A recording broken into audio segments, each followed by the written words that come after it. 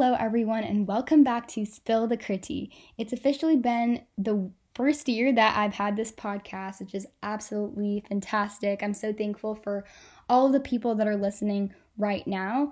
And it's officially summer, which is also really nice as well, because I know in the beginning of the school year, I had my principal join me on an interview in my Zoom High and Honeybush episode where we were kind of talking about how we think the school year would go and speculations regarding that. But now that this very unique school year has ended, I thought it would be kind of nice to look back on that episode and reflect on all of the decisions that my school district and even my local administration had made regarding how the school year would go. So for this episode, I did bring my principal, Miss Jennifer Layton, back on this podcast to kind of reflect back on the school year. With that being said, let's get into it. Okay, so my first question, just to start off, was overall, how did you think that this school year went? That was my favorite question because it was the longest year ever. And depending on the time that you would ask me, I would have given you a different answer. But now that we've made it all the way through to the end, I would say I'm really proud of the work we did and the journey that we completed. And that although it was definitely rocky at times, and there were so many times I didn't feel like I knew what the right decision was, and I felt like things were changing so often and it made it difficult to feel like we were going in one direction. Here we are, and we've ended in a good place. So I feel like the year went well, that we were able to accomplish much more than many other districts and schools. And the fact that we had our outdoor graduation and were able to bond together as people who hadn't been around each other that much. Right. Was a very, very cool way to end the year. So I would say the year went well. Just depending on the day, it was going better than other days. But then don't we always say that, right? Yeah, I honestly, I understand that because the guidelines were always changing throughout the year. And obviously, our district had to make adaptations depending on all of those guidelines. So it was constantly changing. And I definitely agree that, like, even the students' opinions would have changed throughout the entire year based off of like the different adaptations we made. So it's nice to hear like an opinion at the very end, especially because in the beginning, in like the first podcast interview, we were trying to look ahead and see if we could even make hybrid school even possible. Right. That stuff too. The amount of times that teachers and students pivoted and adjusted, anytime we moved into a new phase, it felt like it was going to be impossible. And somehow it worked. It happened. Yeah. And that's the part I really want to celebrate. No matter how difficult, it still worked. I'm really happy that we were able to figure that out and still welcome all the new students, especially because I know all the seniors wanted to still have like their traditions and also welcome the freshmen. So Right. They felt as if they were like part of the community as well. So that's really important. So that leads into my second question, which is, what is the most important lesson that you learned from this school year? I think I will go with the value of human connection. It was pretty exciting what could be done online, what could be done via Zoom. I never thought I'd be able to run a high school from behind a computer. And it worked, but I will say that teachers need kids and kids need teachers. For sure, how much teachers are needed in the classroom, that they can't be replaced. There had been some talk, throughout the years about online schools taking over the world or whatever, an exaggeration there, that teachers will be eventually replaced. And I don't think that's the case, and that humans make meaning from dialogue and that interaction. So that was the coolest thing that I learned. I also learned that we can do anything that we put our minds to. Mm-hmm. Like I said, every time the environment changed, we just thought there's no way this is going to work out. Every time we were measuring desks or figuring out how to teach in the hybrid model, and then moved into the on-campus model, but still had students on Zoom. It was really important for me to stay with this can-do attitude. Like, I know this is really challenging, but we've got this. We're hard workers. We're smart. We can do this. Let's do it for the kids. And the teachers were watching me. And if I kept my attitude up that we could do it, they did it. And sometimes I would even write, put your game faces on, let's do this. And they did.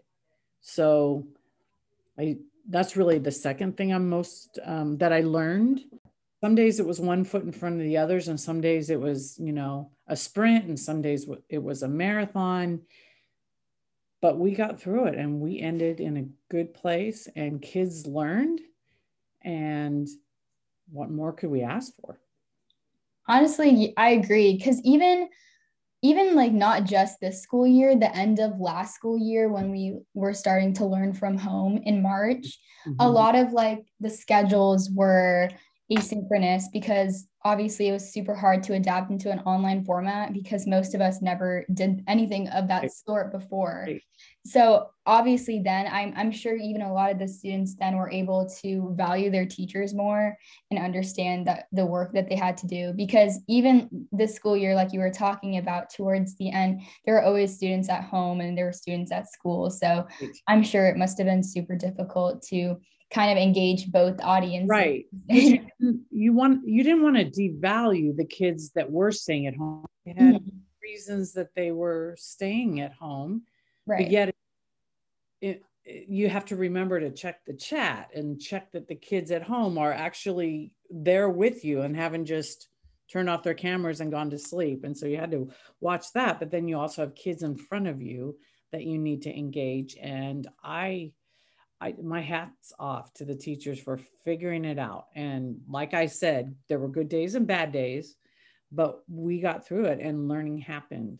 You could come one day and not come another day, sleep in, roll out of bed, log in at 7:40 for first period, but maybe come over for second period. There really were no limits. There really were no tardies. We were just glad anybody was here. And another thing you were talking about, like when you were answering that last question, was regarding activities, especially because sports is like a really integral part for a lot of students at Granite Bay.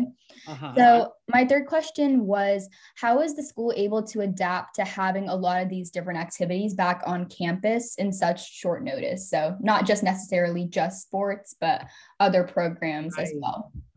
Well, first of all, we never stopped hoping and planning for the time when we could start activities. And there was a lot of start and stop. If you followed the sports world, it was, you can condition and now you can't condition. You can condition and pause at 15. Now you can't. You have to wear a mask the whole time. We're going to start. We might be able to start some competition. No, never mind. We can't. I mean, it just felt like that the entire time. And honestly, this chart came out that said football and basketball wouldn't start until we were in the orange and red tiers, I think. And so in my mind, I was thinking, we're never going to do those two sports. So we started in March. We got the clearance to do the non-contact outdoor type of sports, the swimming and the baseball and things like that.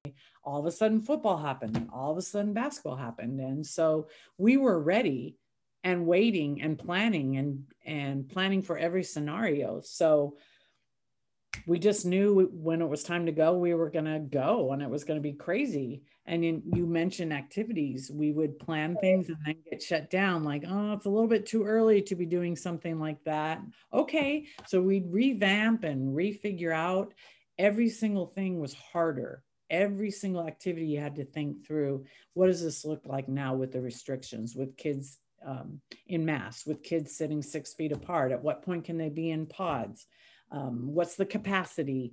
Right now we're at 10%, but then when we moved into the next tier, we were in 33%. So what does that look like for a dance show in a theater that seats 500? We were at one point we were at 20%. So we could have up to 200 parents in the audience. And Mhm.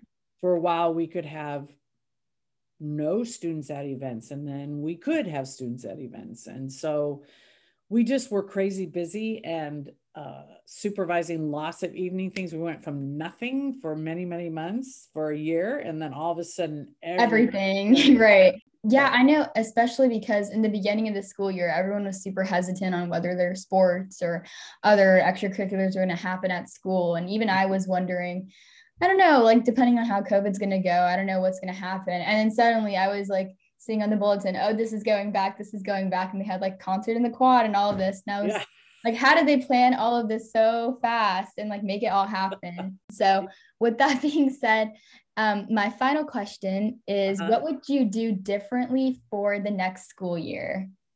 So this is such an interesting question because I honestly don't know what next year's school year looks like and what it's going to bring.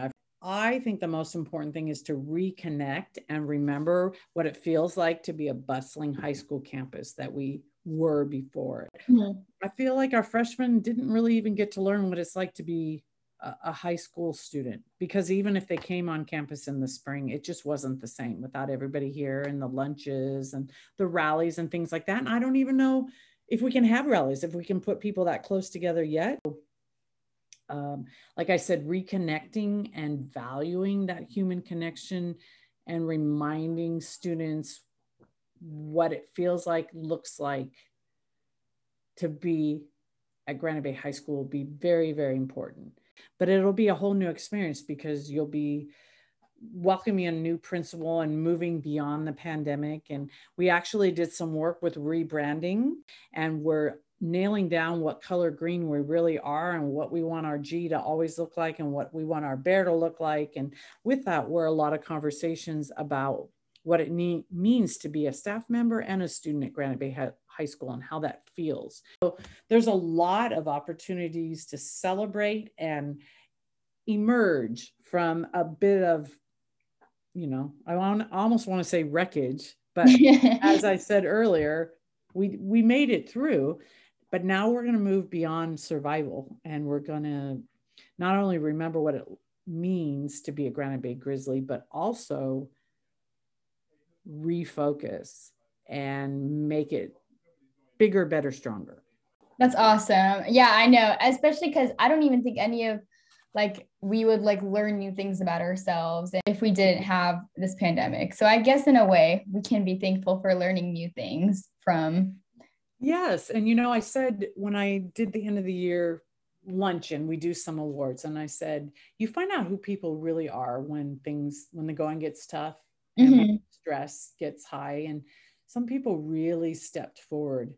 And, we had teachers from other campuses come over here to help us cover classes, since we lost a fair amount of teachers to the Roseville Virtual Learning Academy. We had people teaching things they hadn't taught before simply to be good team players. We had people teaching on their prep periods in order to get all the classes covered that we had promised that we would offer. There were all kinds of sacrifices made by teachers to make sure that we could still develop high quality education that we expect at Granite Bay High School. And again, I'm going back to the what are you most proud of?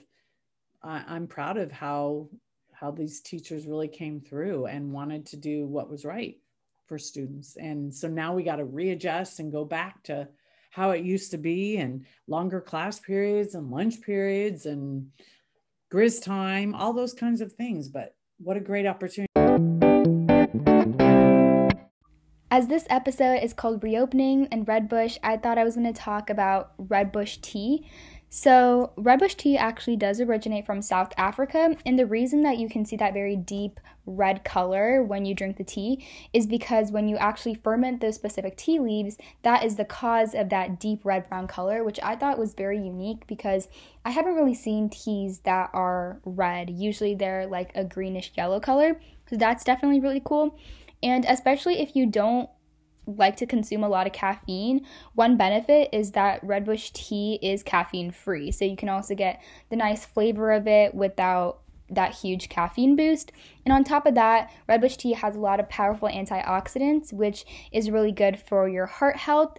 And on top of that, Some researchers even indicate that it can reduce your cancer risk and help with people that have type 2 diabetes as well.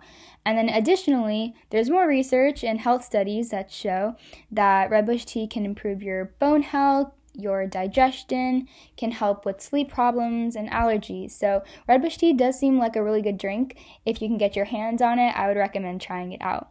But apart from that, thank you all for listening to this episode. I definitely know that the school year was really weird, but make sure to reward yourself with a great relaxing summer, and make sure to tune into the next episode because I will be releasing episodes more frequently in the summer.